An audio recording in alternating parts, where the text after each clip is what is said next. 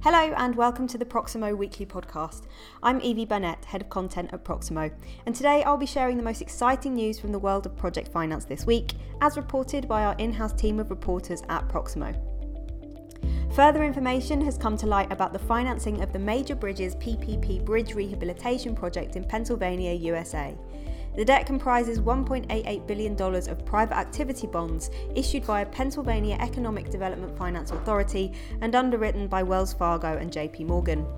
Under the PPP concession, the consortium is responsible for the replacement of 6 bridges in Pennsylvania, which will be followed by a 35-year maintenance, rehabilitation and handback period.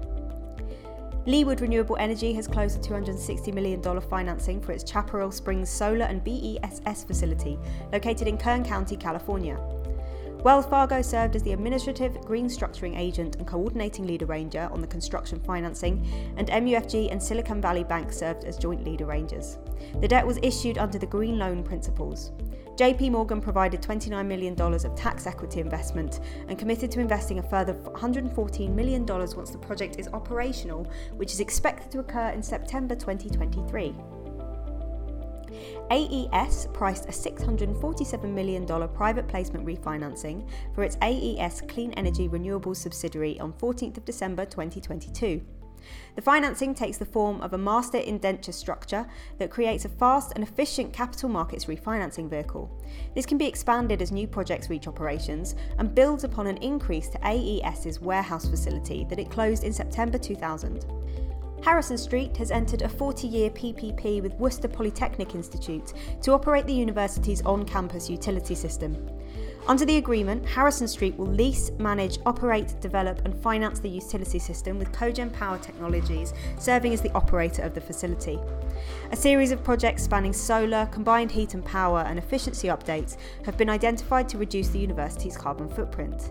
In addition, the parties are exploring other projects, including developing microgrids for the campus and alternative energy technologies such as geothermal wells. Saudi Aramco has awarded the $693 million Jafurah desalination project to Lamur Holding. The project has a design capacity of 80,000 cubic metres a day, a water distribution network of 200 kilometres, and a planned power plant of 270 to 320 megawatts. The project will support Aramco's Jafurah gas scheme. Local utility developer Mowar Co is also investing in the seawater desalination plant, and Sepco Electric Power Construction Corp is EPC contractor.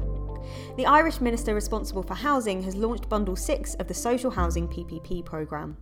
Bundle 6 is expected to deliver almost 600 new social homes across 9 sites in Cork, Kildare, Monaghan, Sligo and Wicklow. Cork County Council will act as the lead local authority for this bundle of PPP projects. A private partner will finance and construct the homes, then provide maintenance and tenancy management services for a 25-year service period, while the homes remain in local authority ownership. Goldman Sachs Asset Management has raised $1.6 billion for its first private equity fund focused on investing in companies providing climate and environmental solutions. The final close of GSAM's Horizon Environment and Climate Solutions 1 comes as investors increasingly turn their attention to companies that can help in the world's fight against global warming. Pre-development work is due to begin in January on the second phase of the Major Bridges PPP project in Pennsylvania, USA, according to a source close to the project. Sponsors Macquarie Capital and S&B recently reached financial close on a $1.8 billion financing for the first 6 bridges within the Major Bridges PPP programme. Pakistan's government has decided to sell 2 LNG-fired plants to Qatar in a direct $1.5 billion deal to avoid a looming sovereign default, according to reports.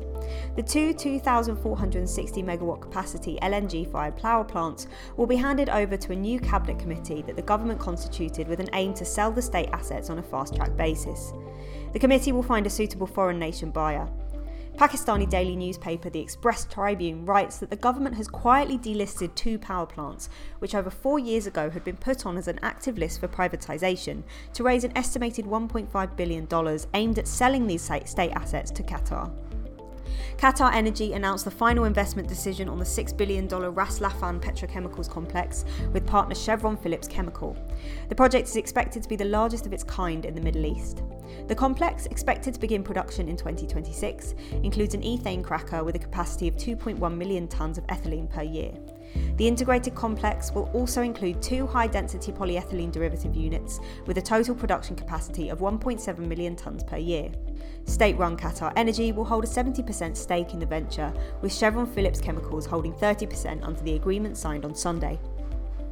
Proximo is not just a market leader for news, we also produce research reports focused on the project finance space. Subscribers can now access the second edition of our digital infrastructure report in partnership with SMBC. Digital infrastructure is causing a stir in the project finance world, with shorter tenor requirements and ESG credentials making digital infra assets an attractive addition to the portfolio. We've observed a sharp uptick both in volumes and number of transactions, so this sector is really one to keep an eye on. Existing subscribers can access the report through the Subscribers Hub.